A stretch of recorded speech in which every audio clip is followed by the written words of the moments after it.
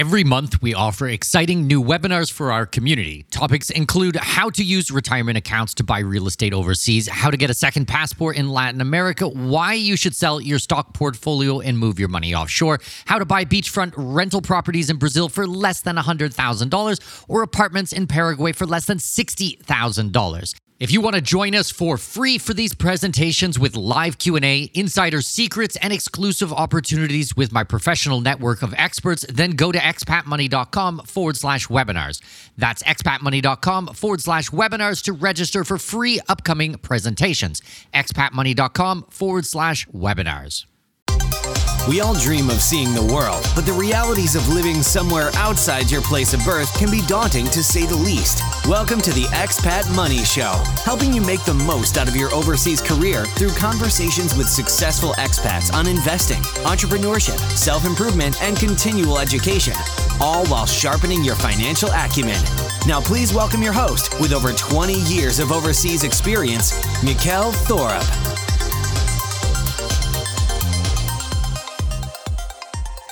Welcome. My name is Mikkel Thorup. This is the Expat Money Show, and today we're going to be continuing on from last week's episode where I was discussing my journey to Costa Rica during COVID. So where we left off was basically, I had a fantastic time in Costa Rica. Everything was open, we had a really good vacation, did lots of traveling, got to meet some really cool people and meet up with some friends, and that was fantastic. Entering back into Panama was pretty easy, pretty straightforward. Going to the airport was fine. I mean, I didn't actually need to do a COVID test before I left Costa Rica or anything like that.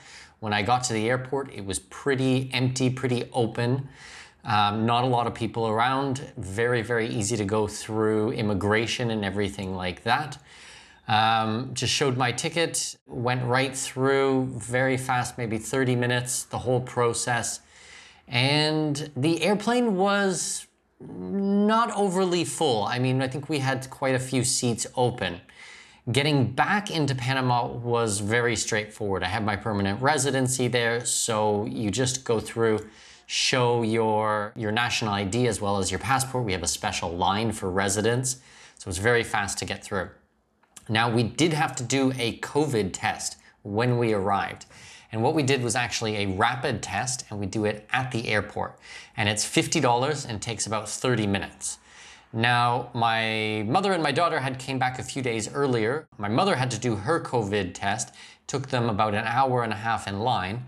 And because my kid is only 5 years old, she wasn't required to do one. So that's good. Now, for us, we have basically special permission, and I'll get into this later on.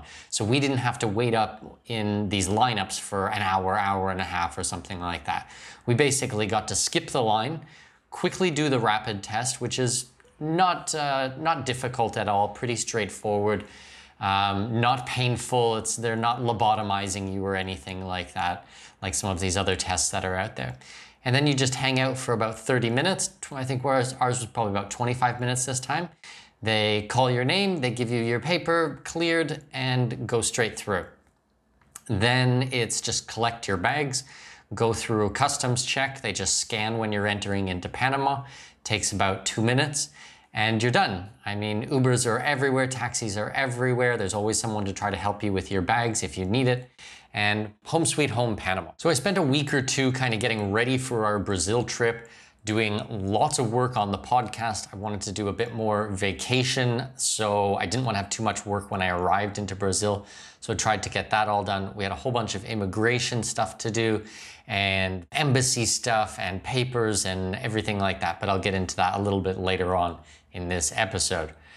But yeah, work for a week or two in Panama and get everything ready.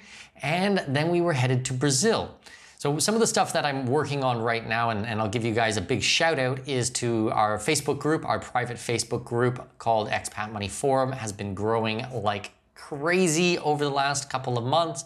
We're at just under 2,000 members now, which is pretty amazing because actually about half the people that apply, I decline access to them because maybe they have no photo, or maybe they only joined Facebook 2 weeks ago, or they don't answer the question or abide by the rules or something like this. They want to spam the group.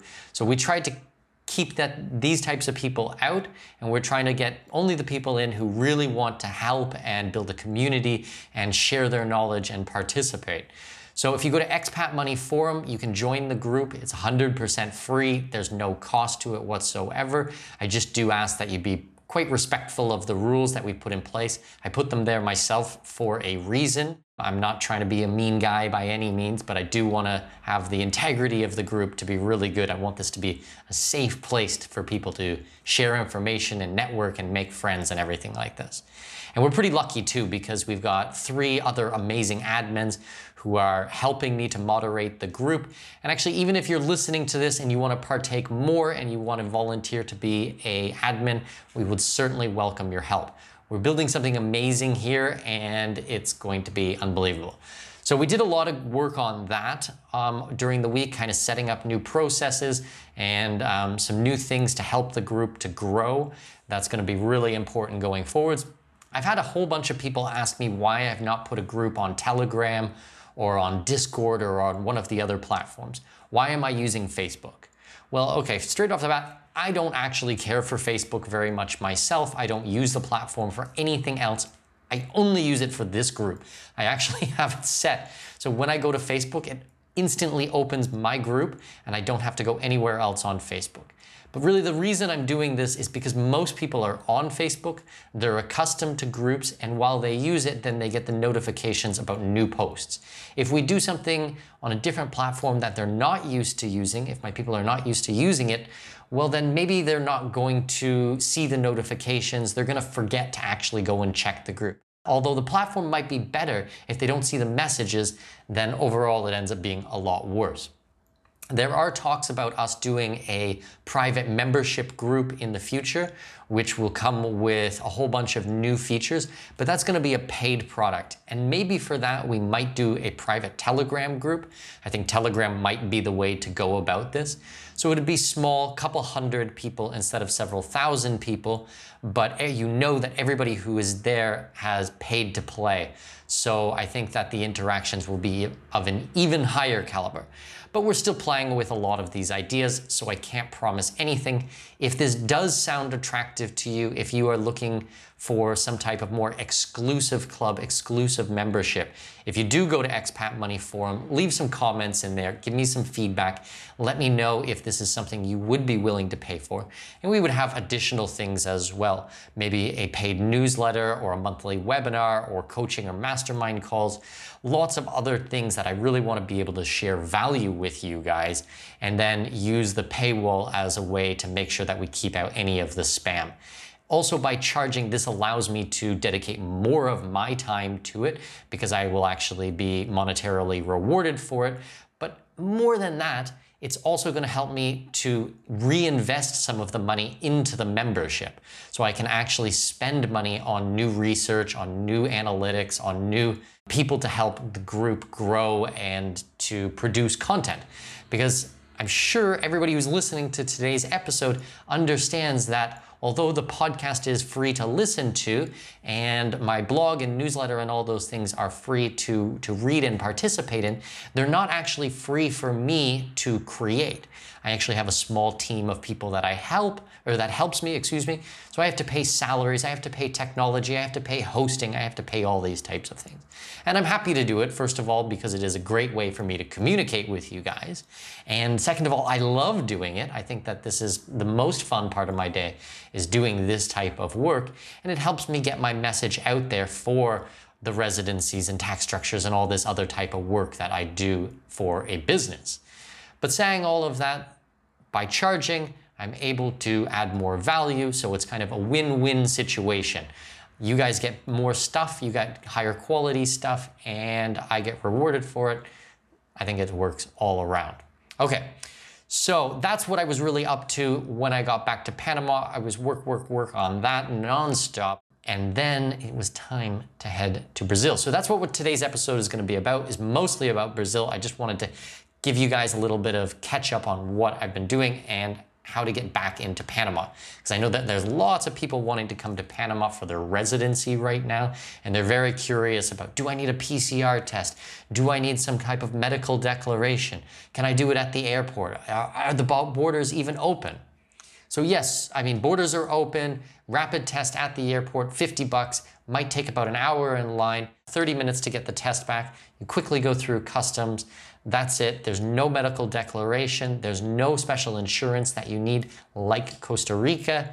And country's open at the moment. It's hot. Talking to my family back in Panama, it's quite hot there right now, but people are happy to be outside and everyone's going to the beach and starting to enjoy normal life again. So that's good to hear. Okay, so getting into Brazil is a little bit difficult. Well, I already told you guys all the stories about trying to get the residency for my wife's visa. Like I mentioned before, I didn't need a visa. Americans don't need a visa. We did a year or two ago, but no longer. But to enter into Brazil right now during COVID, you have to have a PCR test, and it has to be done just a couple of days. I think it was 72 hours before we left. Now, this is my first PCR test. I've done probably 4 or 5 rapid tests over the last year or so, but my first PCR test. This is horrendous. This is unbelievable. I was well surprised. I mean, the rapid test, they kind of just tickle your nose with a Q-tip. The PCR test, they had me sit in a chair, so I really couldn't get away from this thing. And she dug this thing so far up my nose, I swear to God, it was touching my brain. I actually had to shove her away because it was so painful. Now, you might think I'm being dramatic. Honestly, I'm not. This brought tears to my eyes. I couldn't believe it. I was so shocked on how aggressive this woman was. Now, maybe this is not all PCR tests. Maybe your technician who does your test is a lot more gentle. But this one that I had was brutal. So if you ever have the options between doing a rapid test or a PCR test, certainly take the rapid test. Not only are they considerably faster, hence rapid, but I mean, like I said earlier, they don't lobotomize you. They're not turning your brain around or tickling the bottom of your spine through your head. It's crazy. So anyways, got my PCR test, got the results via a PDF, actually, from the owner of the PCR. I think it was a pharmacy who did it, but they had a stand set up outside on the side of the road. He just sent it to me on WhatsApp, just the PDF. So when I went to the airport and actually checked in, all I needed to do was just show the screenshot of this PDF. It took them about 10 seconds to scan through it and look through it. And that was it. There was no barcode, there was no QR code, there was nothing really official about it. I mean, I did a legit one, but I think a lot of people out there could probably find one online and use Photoshop to alter it. I'm not giving you advice on this by any means, but I mean, I'm just saying that it's probably an option. So add to the PCR test to enter Brazil, you need a health declaration. So my airline actually told me about it or sent me an email about it when I booked my flights. So I just followed a link from the email that they sent me and it took me directly to the government website. Now, I had seen when doing some research in advance that there were some companies out there that would do it for you. However, this is a little bit weird because there's no reason to actually use a third-party company because, I mean, you have to pay them for this. Then they send you a form, you fill out the form, then they go to the government website and take the information that you sent them and basically data entry, re-input it into the government form. There's nothing special. You're not skipping any lines. Actually, it makes things slower. The one company that I was looking at was like $20 for 24 hours, like $40 for 12 hours, and like $50 for 6 hours, which I reckon is basically just the delay that they use to input the data. So if you give them 20 bucks, they'll do it the next day or whenever they have time. You give them 50 bucks, they'll find someone to do it immediately. It just goes to the top of their inbox. But if you have the official government website yourself, or if your airline sends it to you and you do it through that link, I mean, you get the results instantly. You don't have to wait 24 hours or 12 hours or 6 hours or anything. And it's pretty easy. I mean, you're just filling in some basic questions that you don't have a fever, that you feel okay, that you understand the dangers of traveling during COVID, blah, blah, blah. Then you get this email back from them immediately, and it just says that we've received your health declaration, but it doesn't say that you're approved. It doesn't say that you qualify or anything like that. It was just kind of like a support or helpline type of email. So we kind of started freaking out because we did it like 2 days before, and then got the one email, and then we're waiting, and didn't get anything else. So I started emailing around to my buddies who have been traveling in and out of Brazil. My friend Christoph Hurman, who I was just talking about in the last episode, he's been in and out of Brazil a couple of times. He's like, no, that's the one. That's all I showed to get in, and you don't need anything else.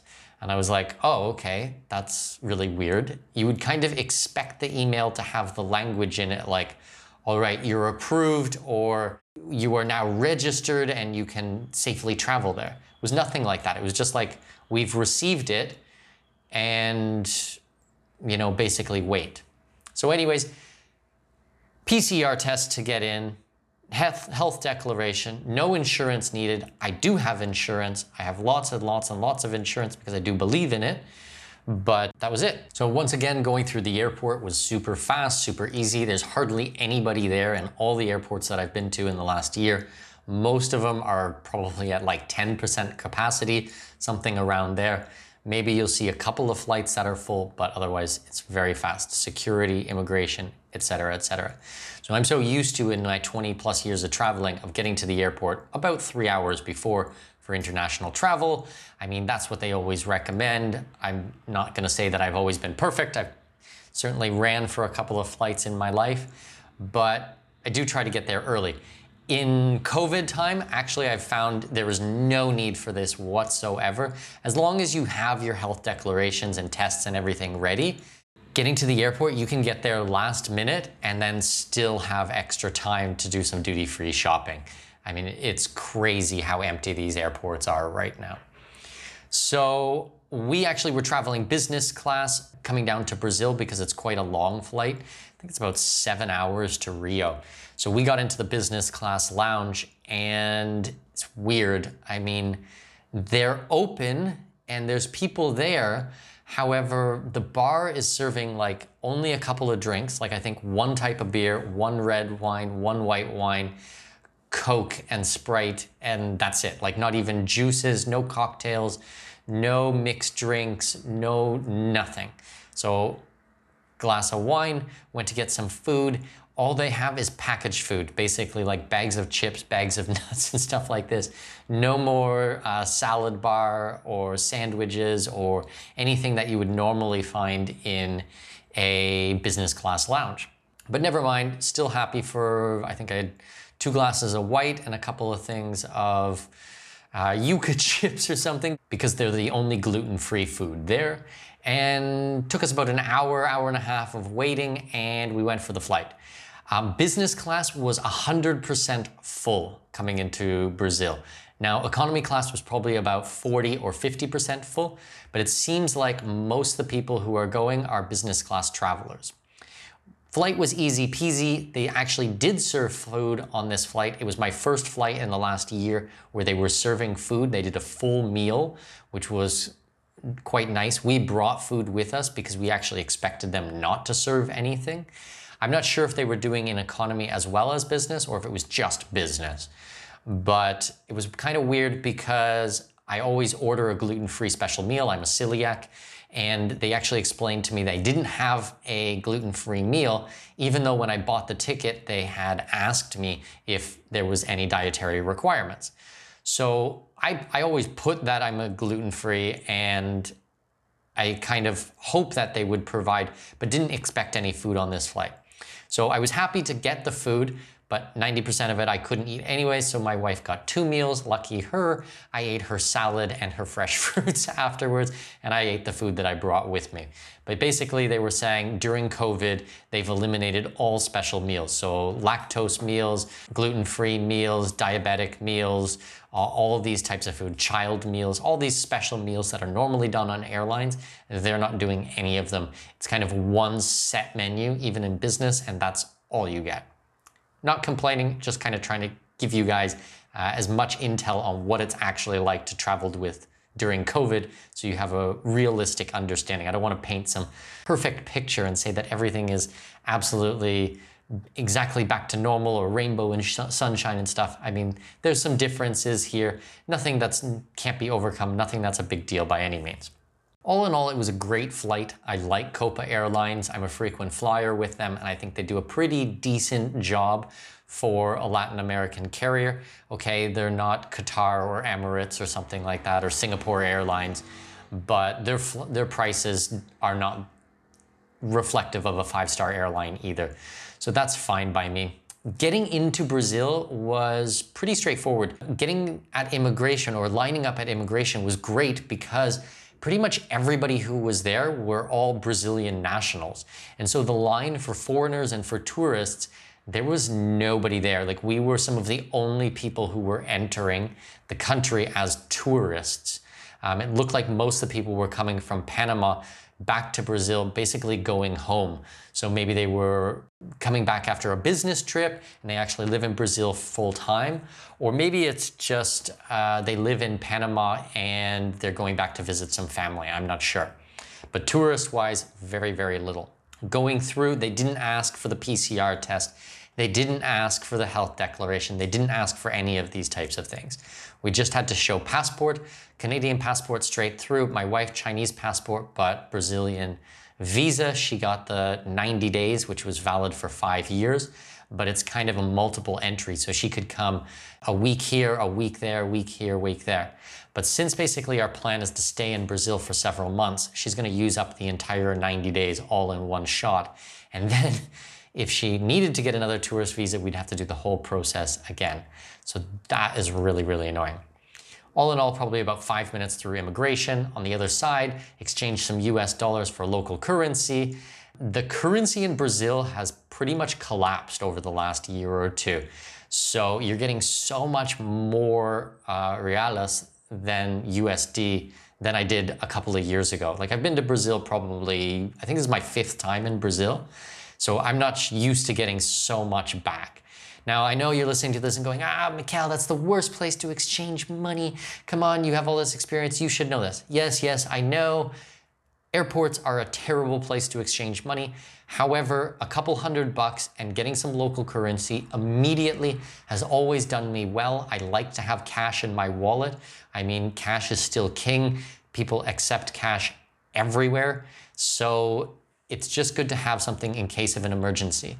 Now, quick note, being in Brazil all this time, we've hardly used any of the cash.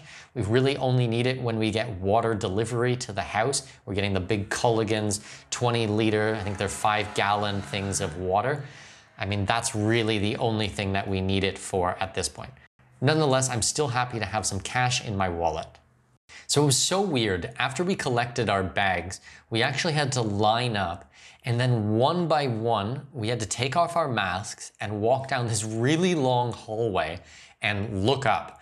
There's basically a set of cameras at the end of the hallway recording you, and then a bunch of temperature checks and things. But it's this really long, narrow hallway with no one there, and then single file with like maybe 5-10 meters, maybe even 15 meters between people. You have to walk down this and look up.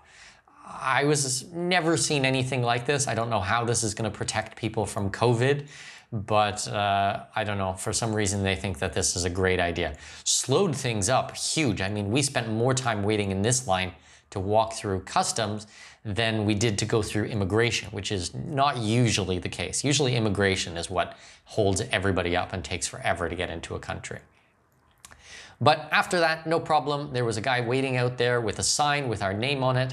We had actually organized with our Airbnb host to get us a driver. So met the guy, he was supposed to speak English, didn't speak English, no big deal. He spoke Spanish, so I conversed with him 100% in Spanish, and we did the drive to the Airbnb about 20 minutes, 25 minutes into Rio. And we arrived at like 2 in the morning, something like this, 1 a.m., 2 a.m., 2:30 a.m. And we came up to our place in Copacabana, and it was kind of funny. I had to explain to the driver who we were, and he explained to the security guard in Portuguese, because my Portuguese is, well, non-existent. So we kind of did this 3-way translation. So it was like my wife speaks to me in English, I speak to the driver in Spanish, the driver speaks to the security in Portuguese. But we got in, no problem. Airbnb was quite nice. I mean, nothing super flash, but an okay place. I think we were paying about $35 a night, and we were there for about a week or so, maybe 8 days. So we got a slight discount by being there on a week's basis. So it's kind of funny that if you're there for 6 days, it can actually be more expensive than if you're there for 7 days. You'll find this a lot of times on Airbnb. Just play with the numbers a little bit.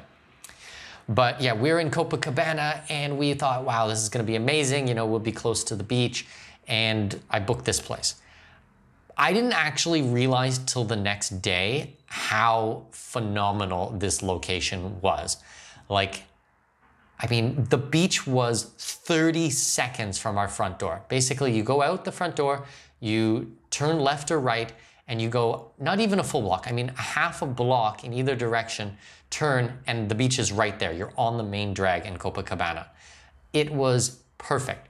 Actually, it was amazing because we don't get all the noise from the beach or from any of the bars or restaurants there. We're just one street back, but super convenient. And then restaurants and cafes everywhere in my neighborhood. I mean, I think my wife and I spent, 2-3 times a day we were out there at different places, trying new food, trying every little dish that you could. I mean, drinks everywhere, coffees. It was fantastic. We just ate our way through Rio. We started looking up really nice Brazilian barbecue places and would go to those. Sometimes on like a Friday night, you can't even get a seat to these types of restaurants. But because it's COVID, there's not very many people out. So we were just eating. It was phenomenal. It was just pure vacation. We didn't do much of any work. I was hardly on the computer at all. I loved it. It was just fantastic. We also did a bunch of tourist stuff. So we went to Christ the Redeemer, we went to Sugarloaf, we went to the aquarium, we did lots of walks on the beach and city tours. We went and did the steps. I can't remember what they're called now, but lots of pictures. Christ the Redeemer was wild. Well, Christ the Redeemer and Sugarloaf were wild. I had been there probably 6 or 7, maybe 8 years ago. And there was like hundreds of thousands of people lined up. I was actually there when, one time I came to Brazil was when the Pope was in town, and there was something like 1 million additional people in the city during that weekend or that week that he was there. So going to the tourist attractions was brutal then. I mean, you had to line up for hours and hours and hours. Now, contrast this to traveling during COVID. I mean, Christ the Redeemer, there might have been 15, 20 of us there. We got so many amazing pictures that, I mean, normally it'd be crowds of people. You'd never get a clear shot. I mean, or at least you wouldn't get a clear shot with you and Christ the Redeemer in the same shot. We started doing video calls with my folks, with my dad back home, with my mom, with friends and stuff like that, and showing them where we were. I mean, it was hilarious. Like, I'm just so not used to that for Brazil. There's usually tons and tons and tons of tourists here. But although the tourist destinations are all open, there's not many tourists here. So it's kind of a great time to come and be a tourist here, because you can get so much done in such a short period of time. Also, the traffic, there's hardly any of it right now. So that was just fantastic. We were really, really stoked about all of that. What we were also doing when we were in Brazil, in Rio, was visiting a lot of real estate properties. So I have a passion for real estate. We have a lot of real estate history in my past and with my family and in investments and things like this.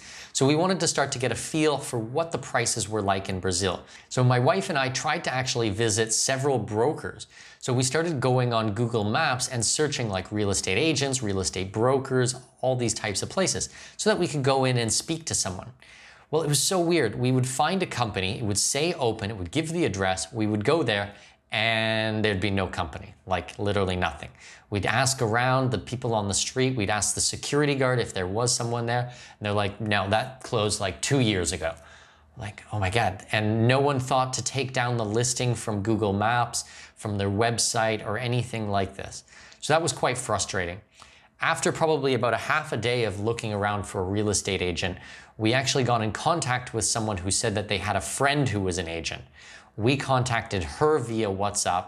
She had somehow broke her ankle or sprained her ankle during hiking. So she's like, I'm not showing any properties right now, but I'll introduce you to someone else. So gave us a third person's WhatsApp number and we started communicating with him. Now we were pretty lucky because he had actually lived in the States before, so his English was even better, was like really, really great. So we met him and started traveling around and visiting all these different properties. And we wanted to be in a tourist area, so we started looking around Copacabana and the areas next to Copacabana. And when you convert these places from reales to USD, the deals are amazing right now. For basically like 100 grand, you're getting a 2-bedroom apartment in Copacabana, 1 block from the beach.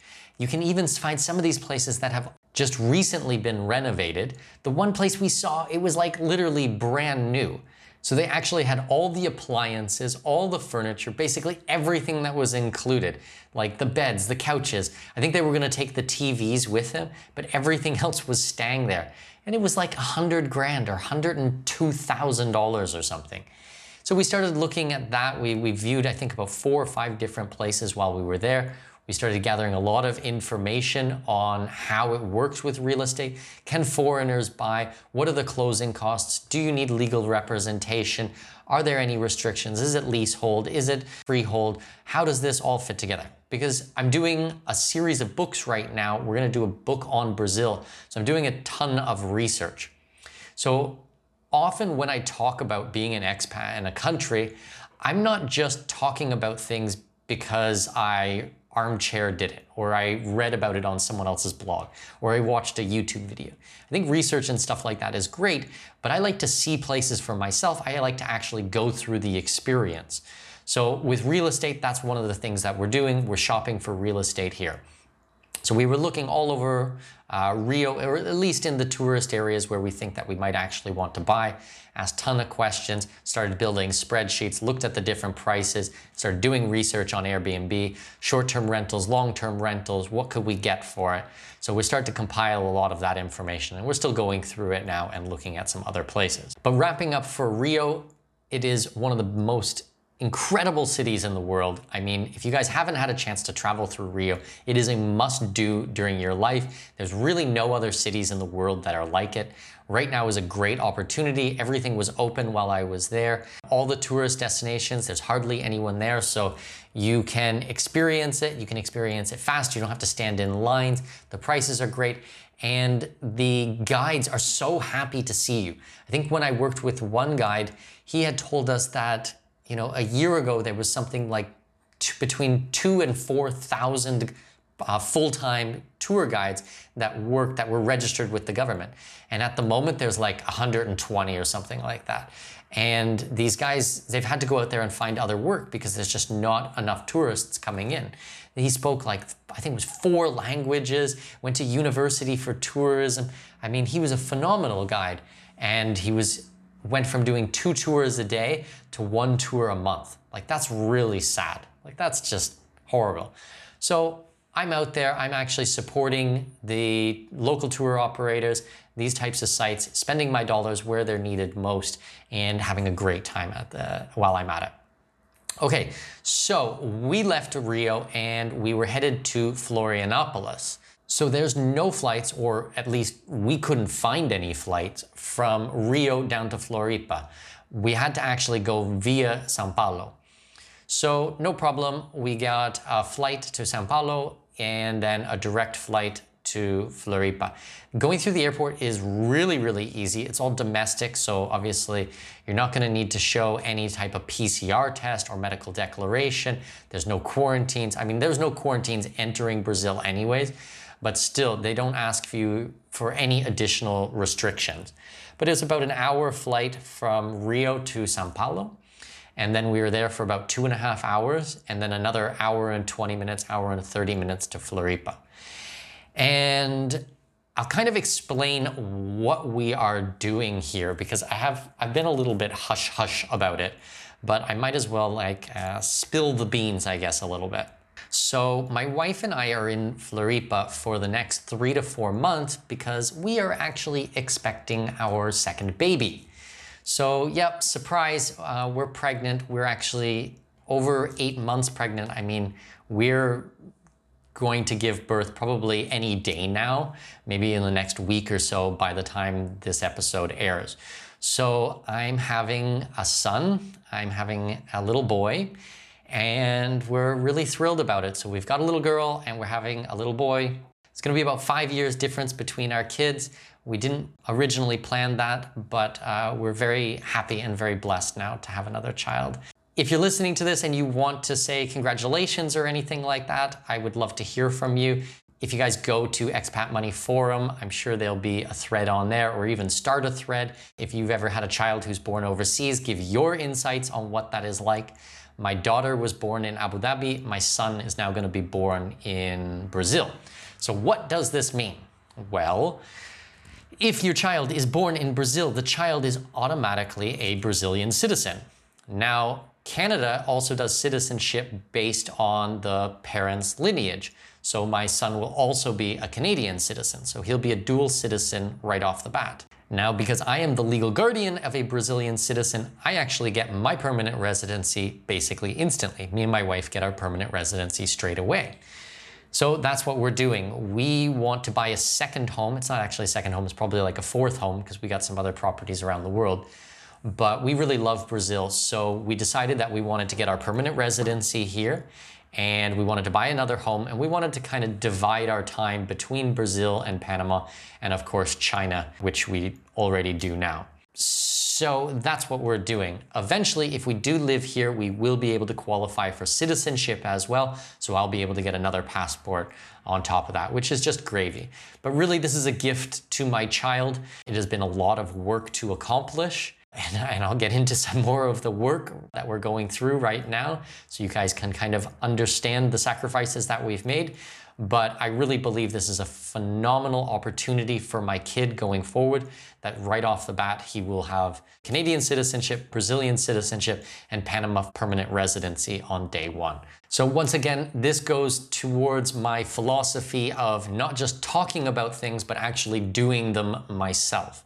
I know that there's been other people who have talked about giving birth overseas, doing what's called birth tourism, or there's other names for it.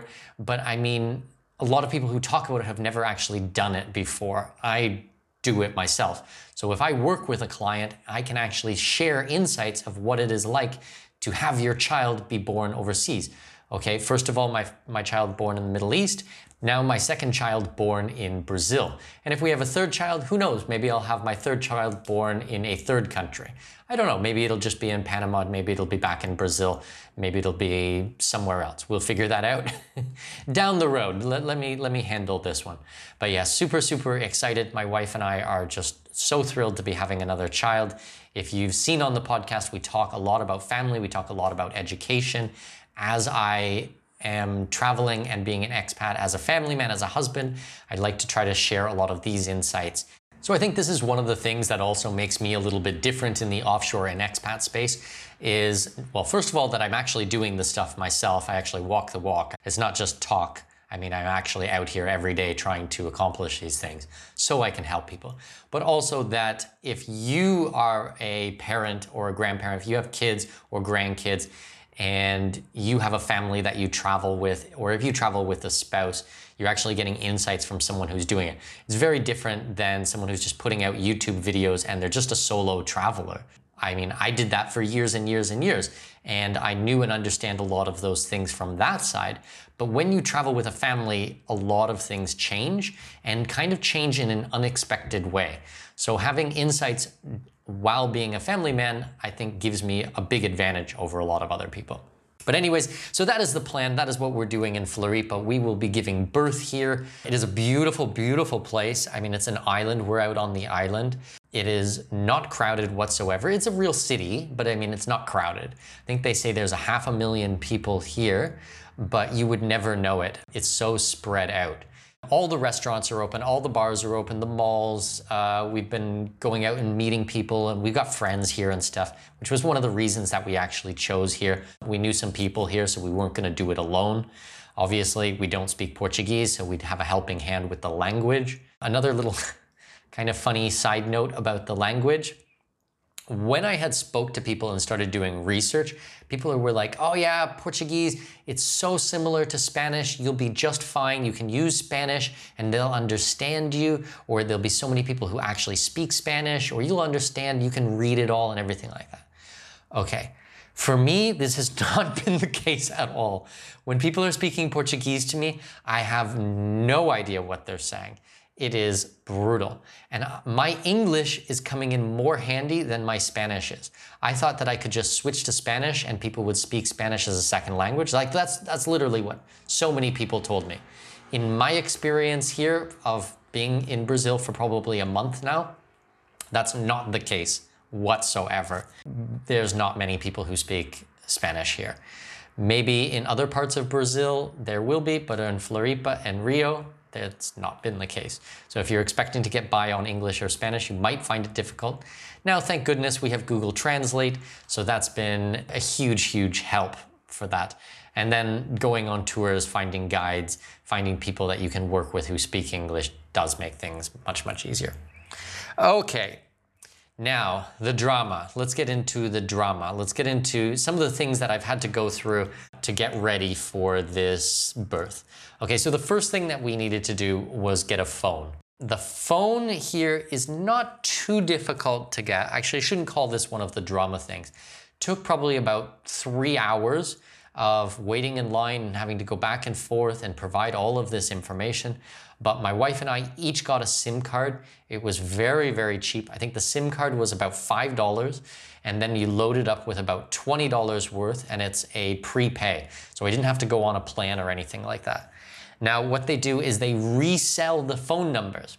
So within about 20 minutes of actually being hooked up, I was getting missed calls from people. I was getting SMSs from people who were looking for money, for banks, for someone else whose phone had been disconnected. So that has been really annoying. I hate it when they reuse phone numbers. And what happens is you can get a phone number as a foreigner and use it while you're here. And if you stop using it within 1 year, they disconnect it and they immediately resell it to someone else. So not only has this phone number been used by one person, this phone number could have been used by like 10 different people. I have no idea. But you have to constantly be using it or you lose it. It's like use it or lose it. So it took us about 2.5, 3 hours to get our phone sorted, but it's been fine.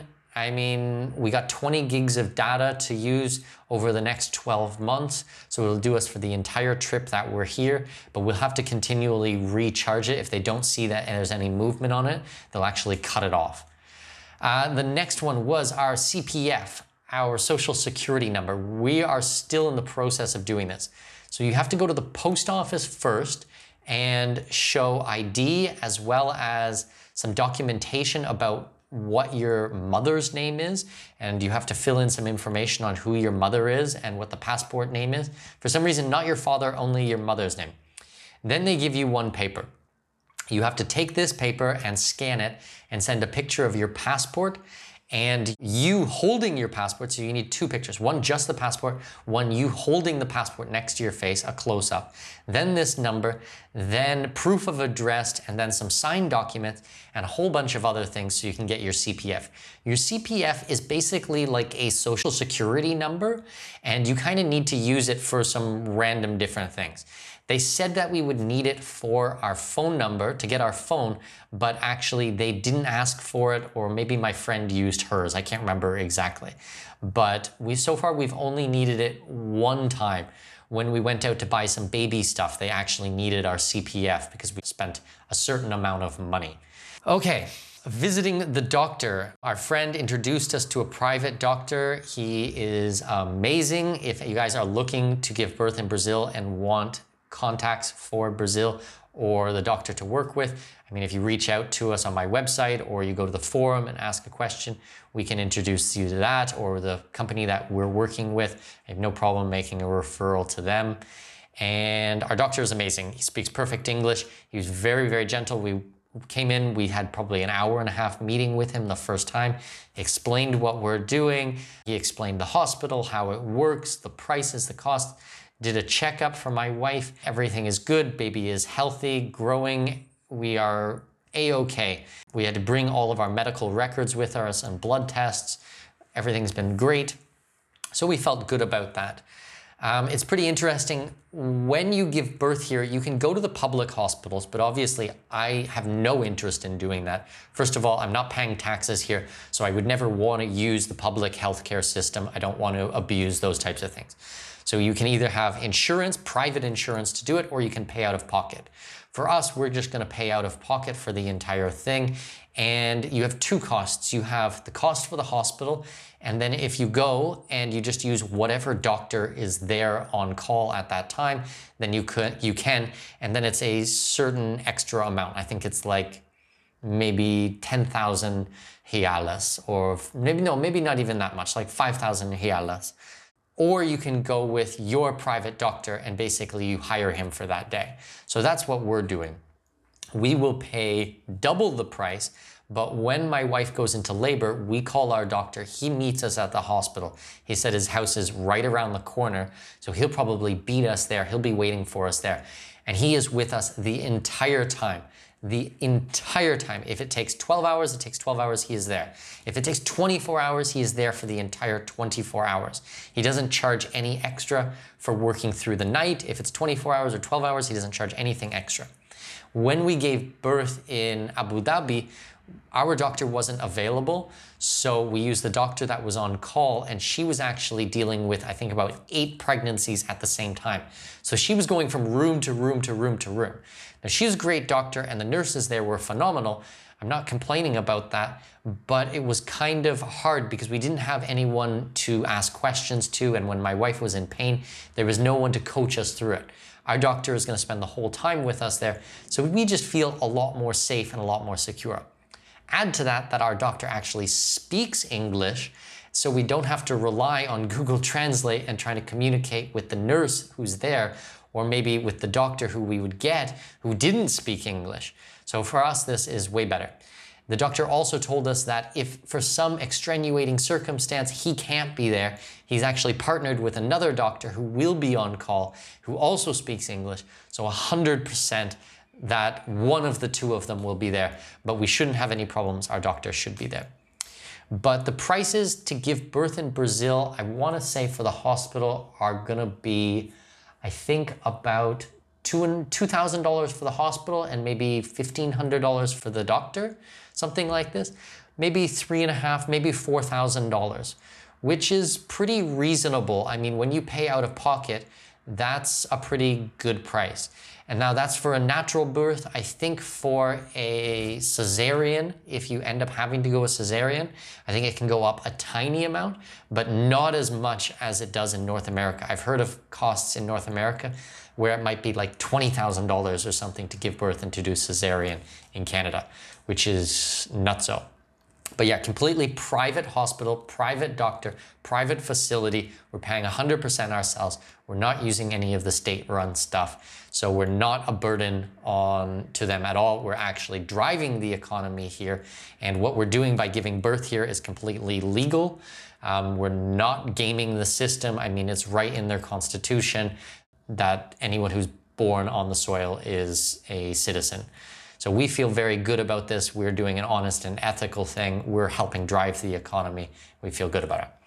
Okay, once again, that's not really drama, but that's kind of breaking down some of the stuff. The drama more comes in with getting our documents ready for this whole process. So normally with immigration, you need to get something notarized. You can just use the local notary, or you can use any lawyer that has known you for any amount of time. Or you can go to the embassy and they can do some of the work for you. They often do legalization processes. So during that week or so that I was back in Panama and I was getting the group ready and doing all this work, we were also back and forth to the embassies all the time. So the Brazil embassy, still closed. The Canadian embassy, closed. The UAE embassy, closed. The police station, they have now closed their ability to do fingerprinting because we were told we needed criminal record checks. So what they're really looking for is fingerprints and then a police check done on the national level. But the police are no longer doing fingerprints. They will only do fingerprints if it is a criminal case. So if you've committed a criminal crime, like not just a civil crime, but it's actually criminal, then they will do your fingerprint for you. Well, obviously, I don't want that. That's the exact opposite of what we want. So the most we could do is a name check. I was like, oh my God, this is not gonna work at all. So we didn't bother getting it notarized. Then we tried to contact the UAE embassy because we lived in the UAE I was there for 8 years, my wife for 6 years, and we needed to show 5 years of criminal record checks, police checks. So we had done one of the checks before we had left the UAE, and we've had it notarized in Panama, and as well it's been accepted. So we had to get that back from immigration in Panama, because we only had a copy of that, but then we wanted to get it updated from the UAE embassy, but they're not working, so they weren't able to do it. The plan was that they would certify it, and then we would DHL it back to the UAE, they would certify it, and then they would DHL it to us in Brazil. But because the embassy is closed, we couldn't get that done. So that's a ton of drama. Then we heard that we needed our marriage certificate notarized by all the countries. So my wife is from China, I'm from Canada. We got married in the Seychelles, and then we live in Panama. So we were gonna try to get it notarized by all the different embassies, or legalized by all these different embassies, but no one's open. So we couldn't do any of these. And then the Seychelles basically has no representation around the world because they're such a tiny, tiny country. It's not like, say, Canada or the US or UK, where they have an embassy in every single country in the world. They're always represented everywhere. Seychelles is pretty small, so they often use someone else's embassy and kind of piggyback off of that. Well, that didn't work at all. So we're kind of still trying to figure out our marriage certificate. We have heard that maybe what we have is okay because it's been already notarized. I'm trying to think. We got married in the Seychelles, then we took it back to the UAE, then we had it notarized in the Seychelles embassy in the UAE, then we had it to the Ministry of Foreign Affairs, then they legalized it, then we had it done in Dubai at the Panama embassy, and then we brought it to Panama to use to get our Panama immigration. However, they said that they won't accept it. So then we had to take it to a lawyer, to a notary service in Panama, and have it notarized again. So our poor marriage certificate has 4 different stamps and papers and staples and certificates attached to this one marriage certificate. You can barely read the thing anymore because it's got all these stickers and stamps and pages and everything on it. So that's ridiculous. So I'm not sure if they're going to accept those 4 different countries who have gone through it or not, or if now they're going to want their own people to look at it. And if they do, then if we're able to do this in Floripa, or if I have to travel back to Sao Paulo or to Rio to get it done. Probably won't be Rio, but might be Sao Paulo. I might have to travel there for some other work stuff in the next couple of weeks. So maybe I'll try to do that at the same time. I'm not sure. That's a nightmare, but we'll figure that out. All right. The next one, birth certificates. For my son to get his birth certificate, we need to have our birth certificates, and they can't be just any normal one. We actually have to have the ones that show our parents' full name. So we were just originally told by the people that we're working with that we just need the birth certificates. So my wife got on WeChat, messaged her mom. Her mom went down to, it's not DHL, but it's like DHL. It's the China version of DHL. So she immediately sent it to Shenzhen. Shenzhen to Brazil. Took about a week to get here. We got here and they're like, no, no, no, no. You need to have it legalized in your country that it was issued from. So in this case, in China. And we're like, well, what's the difference? Why don't we just have it legalized here? We can send it to the Chinese embassy, they can legalize it, and then we can have your people do it. No, for Brazil, it has to be done outside of the country, not inside the country. So this is another one of those weird things. Usually any embassy can do this.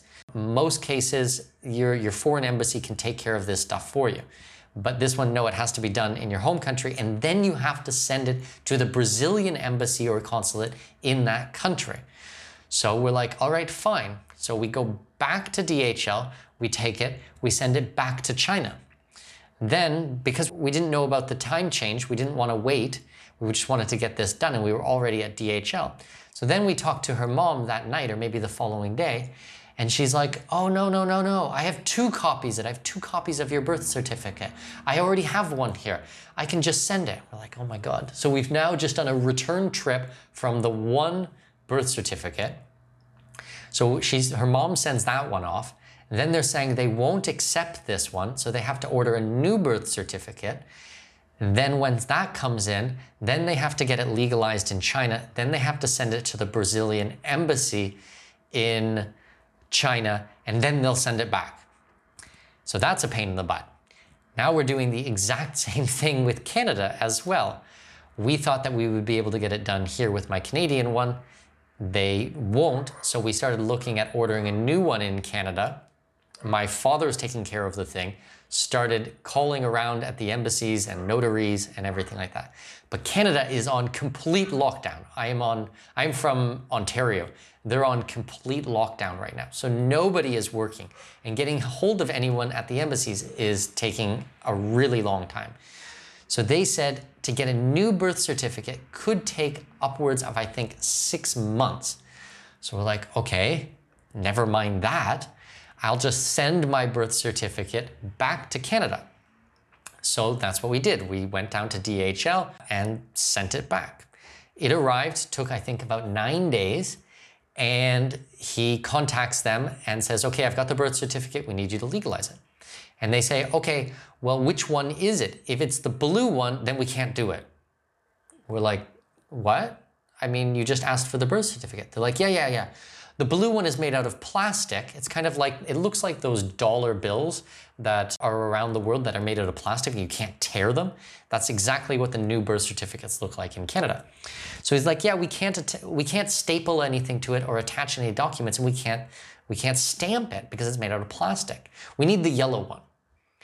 We're like, why did you not tell us that beforehand? I have the yellow one as well. It's a certificate of live birth. It has all of my information on there. It is already certified, but it has so much information. It has like my weight and how tall I was, or my length and everything like that, who my doctor was, what hospital I was born at, like all that personal information. Usually you don't need that level of a birth certificate for immigration. Usually any birth certificate which shows where you were born, the date of birth, and in this case, your parents' name is sufficient. But these ones, so never mind. So I have to now not send the blue one, I have to send the yellow one. So my wife went yesterday back to DHL and sent my other birth certificate back to Canada so that they can legalize it, so that they can send it to the Brazilian consulate there. Does that all make sense? Good, because even in my head, repeating all of that, it is just a freaking nightmare. So when anyone talks to me about immigration and what it's like to go through a residency, or complain to me about how pain in the ass it is working with bureaucrats, trust me, I know. I've gone through this many, many times. And another side note, when someone talks to me about Panama and about what the visa is like in Panama, Panama visa, the visas that we do there, are so easy compared to this. I mean, Brazil is a pain in the ass. I can't believe all the stuff that has to go into this. It's nutso. Now add to that COVID and it just makes it just crazy. But yeah, if you guys are looking between Brazil and Panama, Panama is probably 100 times easier. So just keep that in mind. Brazil is a beautiful place. The country has so much to offer. I'm not going to discount that at all. We're having a great time, but this visa process is a pain in the butt. That's just to get my kid's birth certificate so that my kid can get a passport so that I can take my child back to Panama. Now, add to that I have been told that if we can't sort this out in a reasonable amount of time, my opportunity to actually get the birth certificate will expire and my child will not get a birth certificate. So that is very disconcerting, to be honest. We're pretty organized. We are going through it and we're paying attention to all this stuff. So I don't think that is going to happen. I think we will be okay, but they have told us that. So basically, after we get all of these documents and the child is born, we go down to the police station with it and submit everything, and a police officer there will actually give us our permanent residency on the spot. And then we are able to extend our visa here. Well, actually, technically, we don't need to extend our 90-day visa here. It is automatically transformed into a permanent residency, and we can now come and go out of the country as much as we want. So we'll never have to go through that process that my wife did in Costa Rica to get her tourist visa. Thank goodness. And then my son should take, I think, 2 or 3 weeks, they said, to get your appointment to get the citizenship. Then I think that we'll do the Canadian citizenship when we're back in Panama and we have a little bit more time to relax and we're not having to do everything, you know, on such a short notice. But anyways, yes. So that's the process. That's kind of an update, and I'll give you guys some more updates as we go through it. Certainly in the new group at Expat Money Forum, I'll be talking about all of these things on my newsletter, EMS Pulse. If you go to expatmoneyshow.com and enter in your name and email address, you can subscribe to my free newsletter. I'm going to be talking about some more of this drama. Now that I've kind of spilled the beans that we're pregnant with our second child, that we're having another kid, I'll be talking about that a lot more. Been kind of keeping it hush-hush up until now. Okay. So the original plan was also that me and my wife would come down here for a couple of months first, and then about a week beforehand, my mother would fly down with my daughter so that my daughter could be here for the birth. And then we would all spend kind of like a couple of weeks together, and then if we needed to, my mother would take my daughter back to Panama. So we were informed when we got here, when we met the doctor, that the hospital is actually not allowing other visitors in. This is a big pain in the butt. So I, as the husband, as the father, am allowed in, but my mother is not allowed in and my kid is not allowed in for the birth. When we were in the UAE, we were actually able to have visitors come the next day, and you know, I think we were 3 days, maybe 4 days in the hospital. We had lots of people come by and well wish us and stuff. None of that. So that's a big pain in the butt. So at this point, I think that there's really no point in my daughter coming down because we really wanted her to be there for the birth. And then afterwards, my wife will be super tired, and we just have a small 2-bedroom apartment here. So there's not a ton of room for her to run around. Now, my place in Panama, she has a huge playroom with padding and all her toys and all her stuff. I mean, we got a 4,700 square foot, 2-story penthouse apartment right across the street from the park. There's a pool. I mean, it's nice hot weather there. It's better for her just to wait for us there. Saying all of that, we are separated from my daughter for 3, possibly 4 months, which is really challenging. Now, this is not the first time we've been separated from her. Several times she's gone back to China to spend time with her grandparents, which we felt has been really, really beneficial to her because it really has a chance to bond with her waifu and waigong, with her grandmother and grandfather, but also to improve her language, her Mandarin, so much. So instead of speaking English for 80% of the day, she's speaking Chinese 100% of the day. And that's why when I say that English and Chinese are both her first languages, I really mean it. So I think she's been to China like 5 times, and I think 3 of those times she was there for about 2 or 3 months, mostly just with her grandparents, with my wife's parents. So I have been separated from her in the past, and every time it is very, very hard on me, but I always try to do what I think is going to be the best for her. Like, for example, when we left the UAE and we had to pack this apartment up, we had, 8 years worth of stuff there. We brought her back to China so that she could run around and have fun, and she had someone looking after her, and she wasn't sitting around the apartment just doing boring stuff and no one to play with her. So I think she went back for about 2 months. Then we traveled back, went to China for like maybe 2 weeks, picked her up, spent time with my wife's family, and then flew back to the UAE and back to Canada and then to Panama. So that's kind of the situation why we might do this. It's not just drop her off for no reason. There's always a reason for it. And in this case, it's to give birth again. But we're kind of anxious to get back to Panama. We want to get through this. And then when my son is old enough and it's safe to travel with him, we'll head back to Panama. Okay, final thoughts about my last month or so in Brazil. Here it is. Brazil is a beautiful country. There is no question about that. The country is wide open during COVID. I know they've been talking all about these new strains of COVID and it's super contagious and it's gonna kill everyone. I mean, nobody seems to care about it here. Maybe 50, 60% of the people you see wearing masks on the street, that's about it. All the restaurants and bars, malls, everything is open. There is this pain in the butt about the hospital. That certainly sucks. But otherwise, we haven't seen much change. Where we're staying is right across the street from a football pitch, so a soccer field. There's also the volleyball court, so they're always playing games out there. We can actually watch them from our balcony, which is really cool. For the soccer, there's kids playing soccer every day. They're doing their practices, games on the weekends. There's people out running and jogging in the mornings, people on their bikes, push bikes. It's like normal life again. It is really beautiful to see.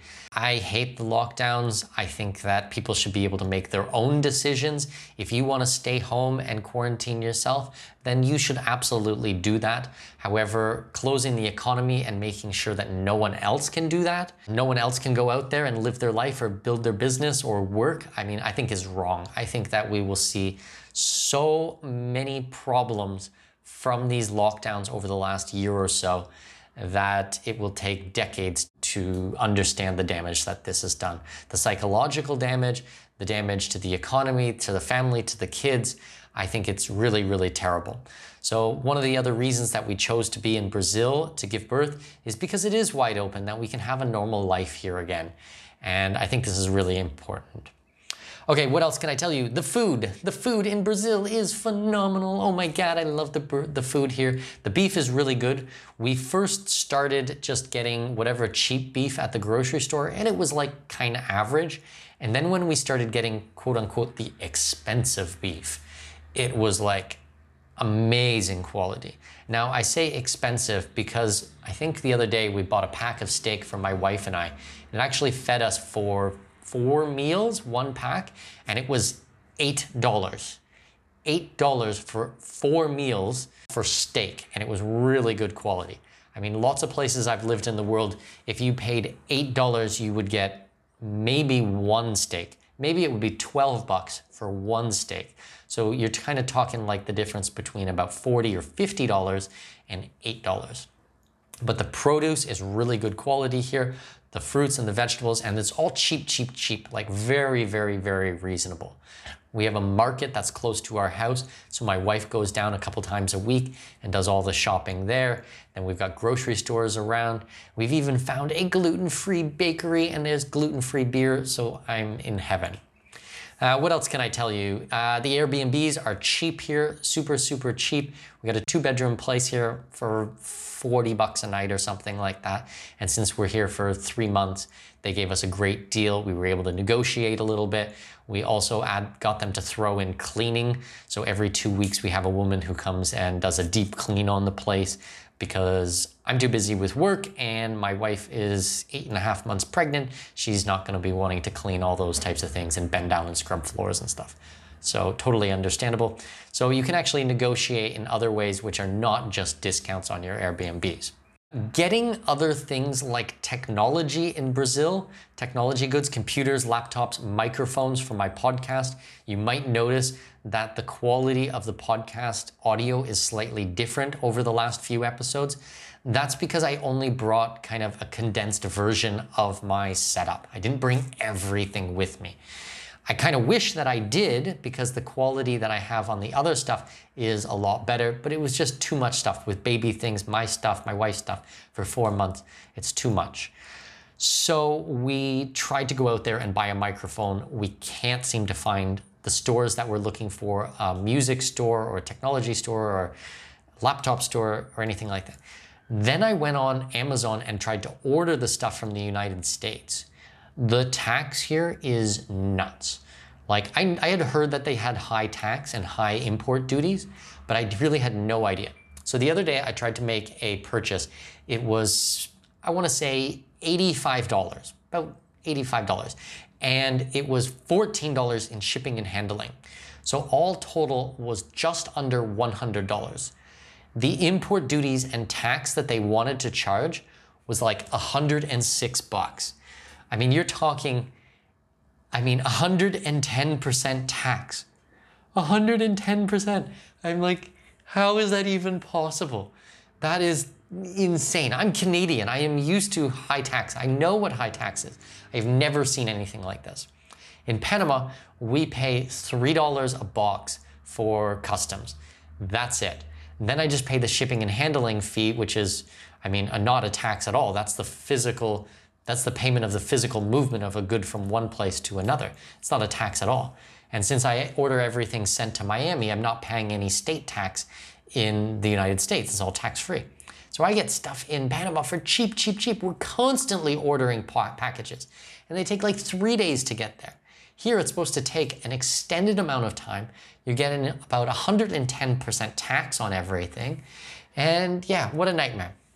So I kind of decided that I will just use my current podcast setup and just kind of ask you guys to close one eye and concentrate more on the quality of the content opposed to the quality of the production value, if you will.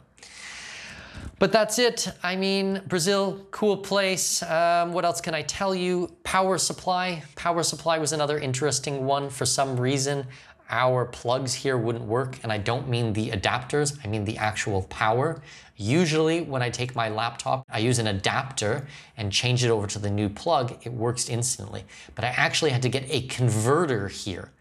That's unusual, and because we have my wife's laptop, my laptop, a second screen, all this different stuff, I had to get a 1,000-watt one. So the thing must weigh about 3 kilos, 2 or 3 kilos. So after I'm done using it, I'm just gonna give it away to my friends, or I'm gonna try to put together a box of stuff, leave it in their garage or something, and then when we buy a house here, then I'll already have one. But that's really weird. I've traveled to more than 100 countries. Usually my laptop always works in the other country. You just need an adapter. You don't need a converter. We have looked at buying properties here in Floripa a little bit. We found this really beautiful house. I think it was a 3-bedroom house. It had an in-ground pool, amazing views, everything like that. All in was $81,000 US. $81,000.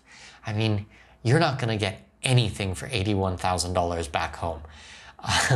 So that's amazing. So we're gonna be shopping. I think we wanna get a house with a really nice beach view here, and then a nice place that's gonna have 4 or 5 bedrooms, so I can bring the entire family here and spend 3-4 months a year and not having to worry about being separated on different properties or anything like that.